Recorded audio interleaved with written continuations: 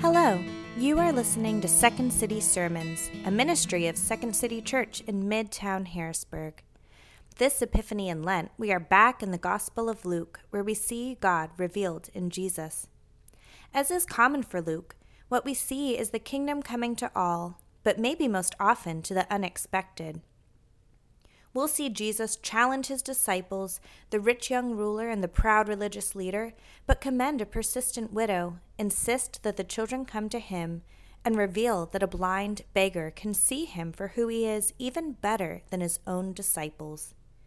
Finally, we will make our way with Jesus, his disciples, and the crowd around him as he enters Jerusalem on Holy Week long ago.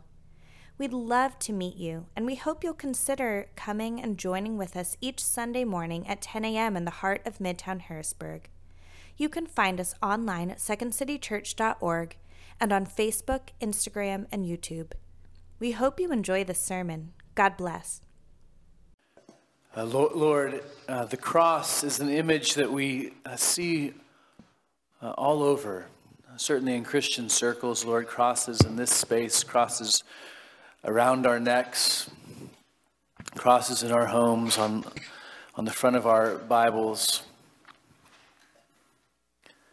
Lord, I pray tonight that as we focus our attention on the suffering of Jesus upon a cross, that you might fix our eyes upon this reality, that God willingly would suffer, willingly hang, willingly be mocked and spat upon for us. Now, Lord, would the meditations and thoughts and the contemplations of our hearts now in this time be pleasing to you, O Lord, our rock and our Redeemer. We pray it in Jesus' name. Amen. So I started seminary in January of 2005. I had taken off the fall from school to learn how to be a structural draftsman to get through seminary. And a couple of weeks after I started, January in 2005, at Covenant Seminary in St. Louis, I got a call from a friend of mine, and she was telling me how she was going to divorce her husband, and they were going to separate. He had gotten addicted to painkillers, and their marriage had absolutely fallen apart as a result of that. He and I were in a Bible study together my freshman year at Western Washington University, and we played on a couple intramural soccer teams together. And the next week I learned about a dear family friend, actually somebody who was a little bit younger than I was, that I grew up with, who had been raped. And maybe you remember this because it was such a significant global event, but the day after Christmas, Boxing Day, December 26th of 2004, there was a 9.3 magnitude earthquake off the western coast of Sumatra in Indonesia.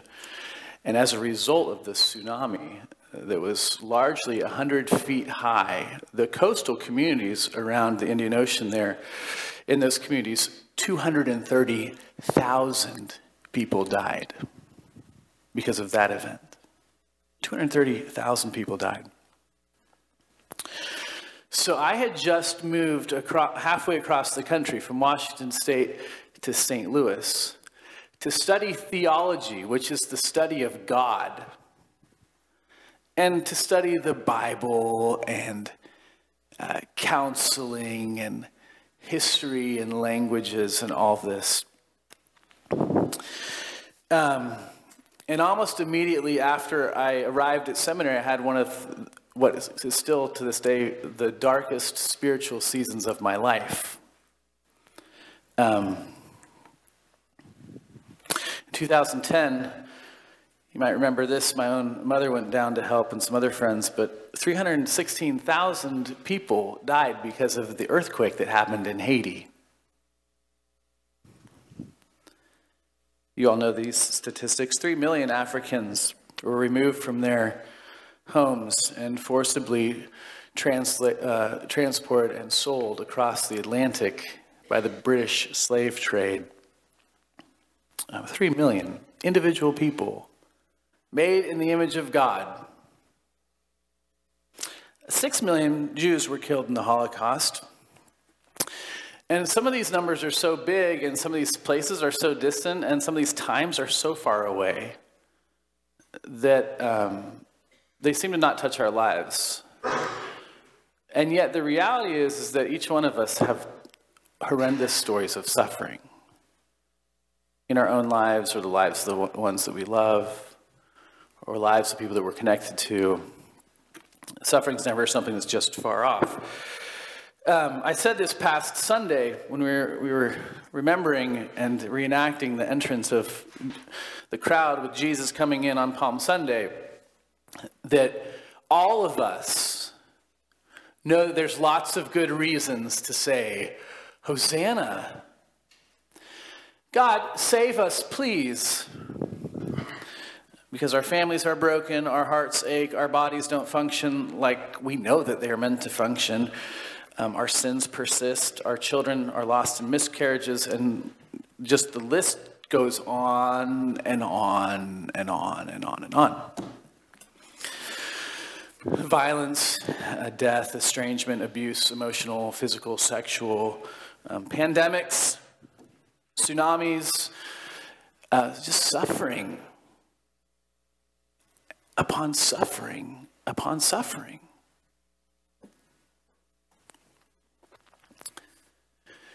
And God is love. That's what we're told. And we're told that he created all things. That he's that powerful, that he just speaks. And stars are hung in their place, and mountains are formed. And breath comes in and gives life to humankind. He's that able. That's what we read, and that's what we're told. And those truths combined with friends whose minds don't work anymore, combined with the Rwandan genocide and rampant divorce and an estimated 24.9 people that were human trafficked last year alone globally. Doesn't that all just torpedo any kind of faith? Any kind of Christian faith? With just unbelievable, untold suffering. It's the weirdest thing for me to show up to seminary after years of regularly reading the Bible and truly loving studying God and his ways, to find that my very first semester there was really, truly one of the harder times for my spiritual life. And doesn't it all just tear down your faith? Does it give you good reason to give up on it all? And my guess is that truly, it's one of the main reasons why your friends who don't follow Jesus don't follow Jesus. It's probably one of the reasons why, if you were to actually just go around and knock on your neighbor's doors and say, what do you think about God? And they say, I don't want to even think about him. This would be one of the reasons.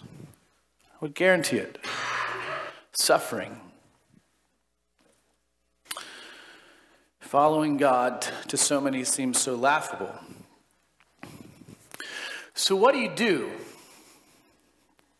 What do you do? One option that you can do is you can give up on God. Just give up on the whole God thing. Like I mentioned maybe a month ago, move from Descartes' I think, therefore I am, to Nietzsche's God's dead.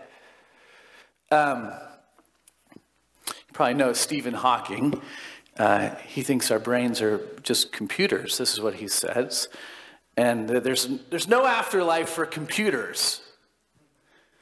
Computers don't come back to life when they're dead. You throw them away and get rid of them.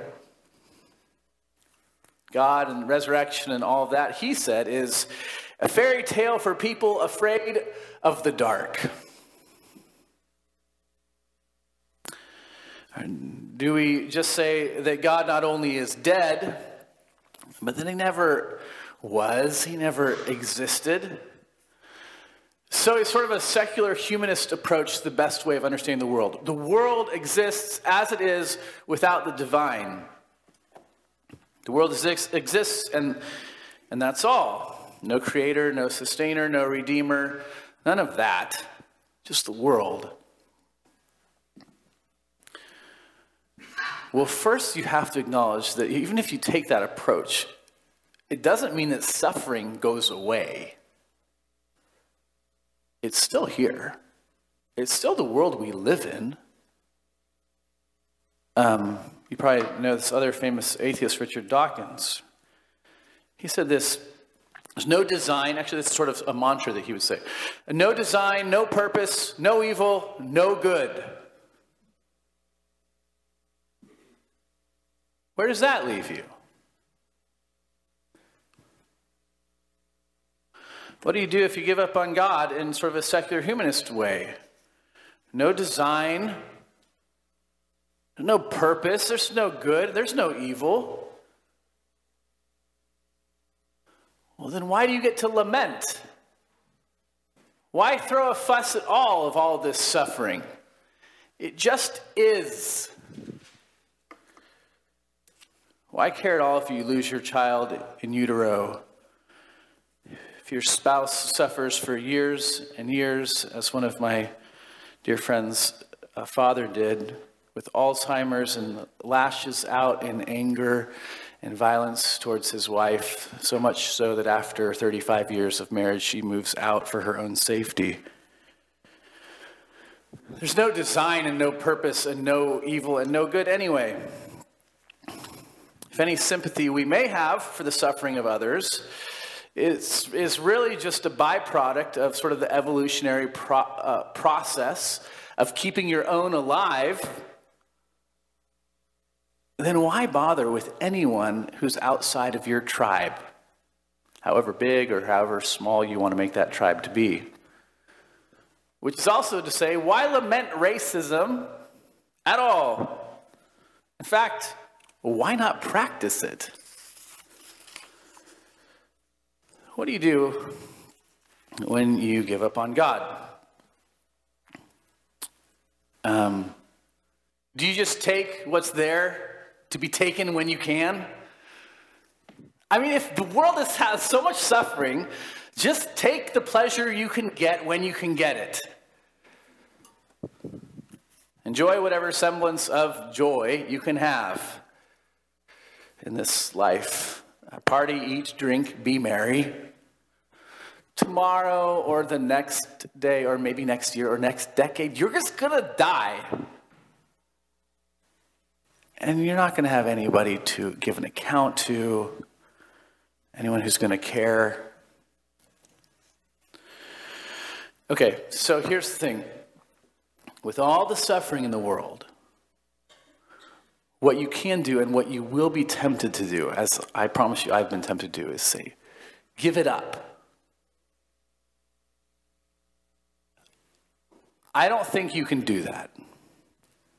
So let's think of another option. Why don't we think about this? I mean, the Bible tells us God is love and that God creates all things. He's all powerful. He just speaks and the world comes into being. Let's just go with a different religion that doesn't at least say that kind of stuff so explicitly. Maybe let's give up on sort of the monotheism, you know? I mean, Islam does not give a better answer. God's just so distant there. What about Buddhism? That's where a lot of people run. Maybe we should go there. You probably know the Buddha's story. He was a young prince. There was a prophecy that said he would give up on the kingdom and leave the palace, turn his back on all of it. And so his father does everything he can to keep his son happy and close. He marries a beautiful princess. He's given a harem. He's prevented from leaving the palace. His father goes to such lengths that he prohibits any of the old people who are close to death, or the disabled people, or the sick people with illness from being out in streets so that his son won't have to come to terms with those kinds of things. You have to stay at home. But then an old man is out on the street, and this prince comes upon him and discovers that everyone ages. And then a sick man is out on the street, and the prince comes upon him and finds out, man, illness is rampant, and diseases. And then, of course, the third day, the prince comes upon a corpse and discovers that everyone's dying. Everyone's going to die.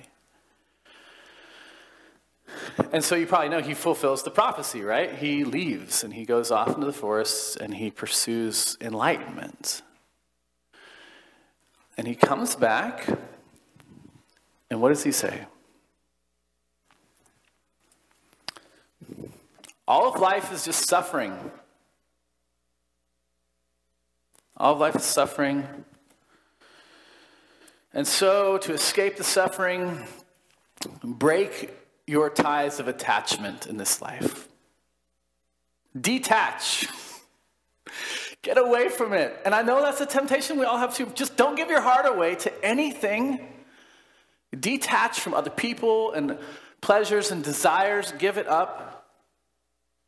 Jonathan Haidt, the Jewish psychologist that I'm sure many of you know, he asks this: what if the Buddha would have actually talked with the aged, with the disabled, with the sick? He says what he would have found is that each one of those people, even in their old age and even in their disability and their illness, lead incredibly meaningful lives. And that maybe the key to facing suffering is not detachment, but maybe the key to facing suffering is love.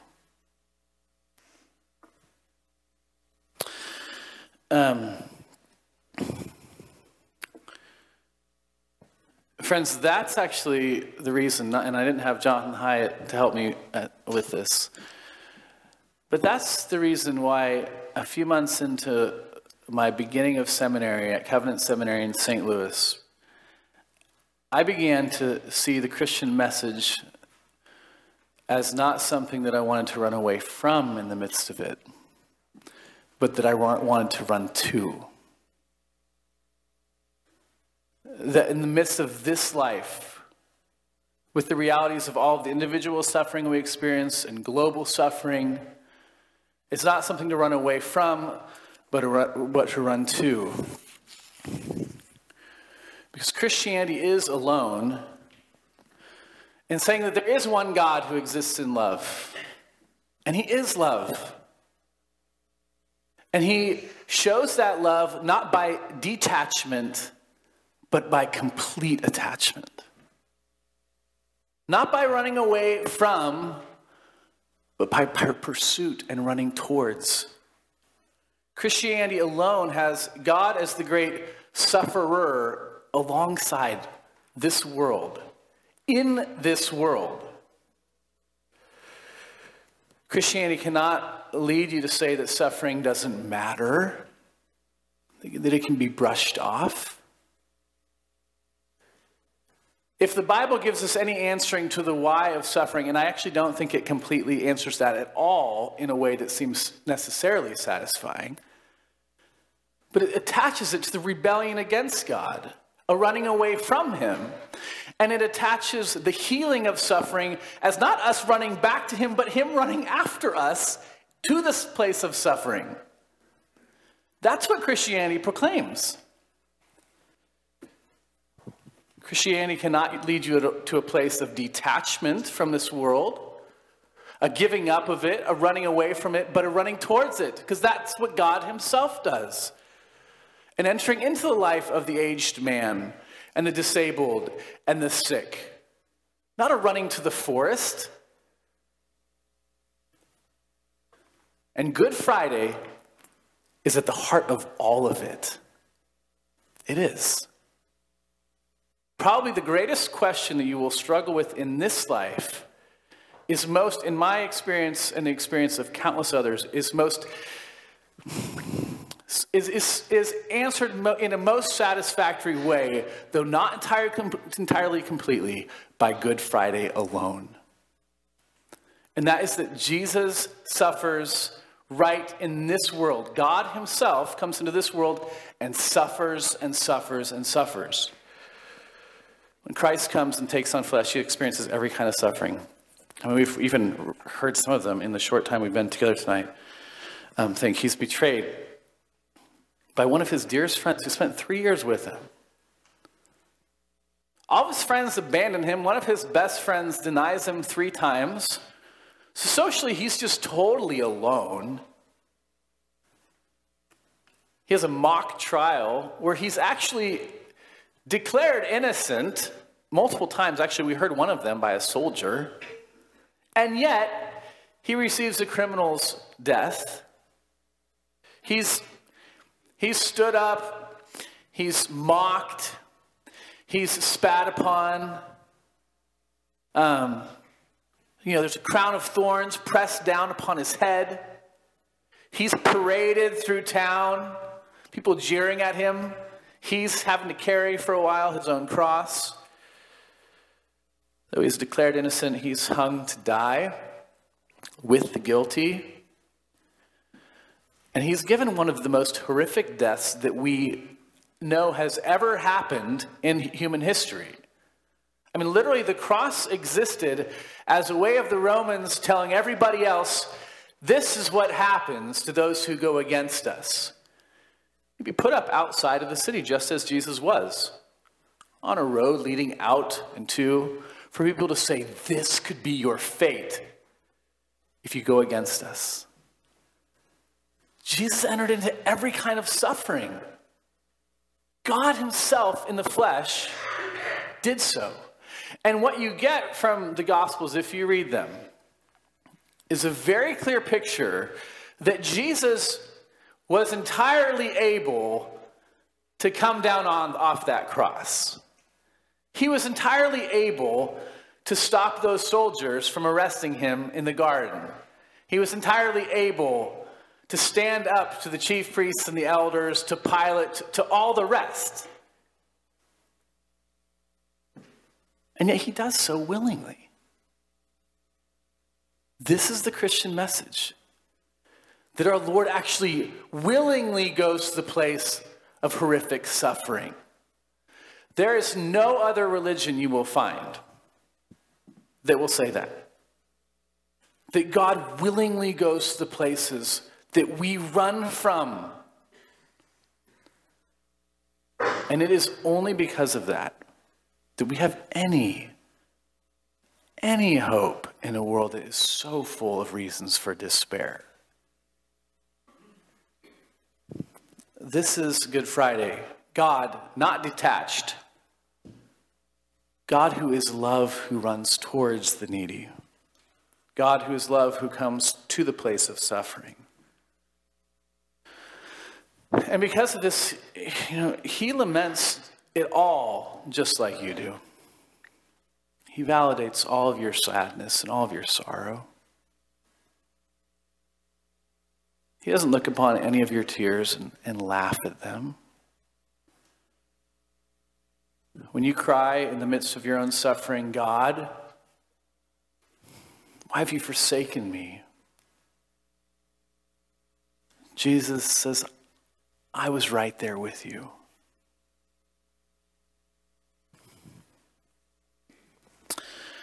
We're here tonight to focus our attention on the cross. I think it is important, and I want you to listen to me in this, to say that I actually don't really think that the Bible always gives us all the answers we want.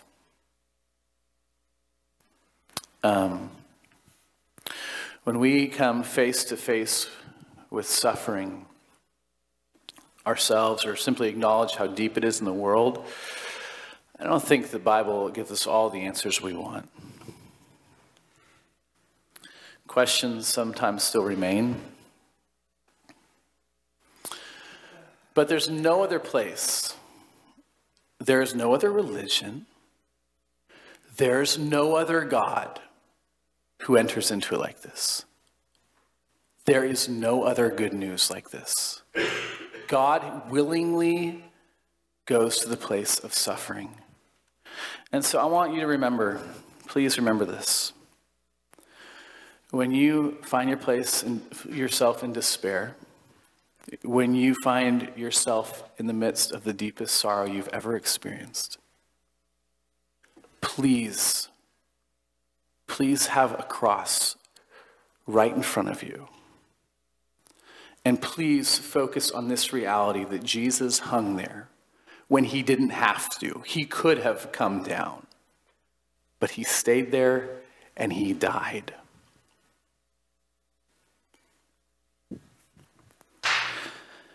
That is God's answer to the suffering of the world.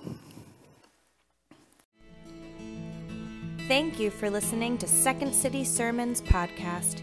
We hope this sermon has encouraged you to worship God and to celebrate the gospel of Jesus. Please consider subscribing to this podcast and joining us in person each Sunday at 10 a.m. You can find us online at secondcitychurch.org and on Instagram, Facebook, and YouTube. Thanks again for listening. God bless.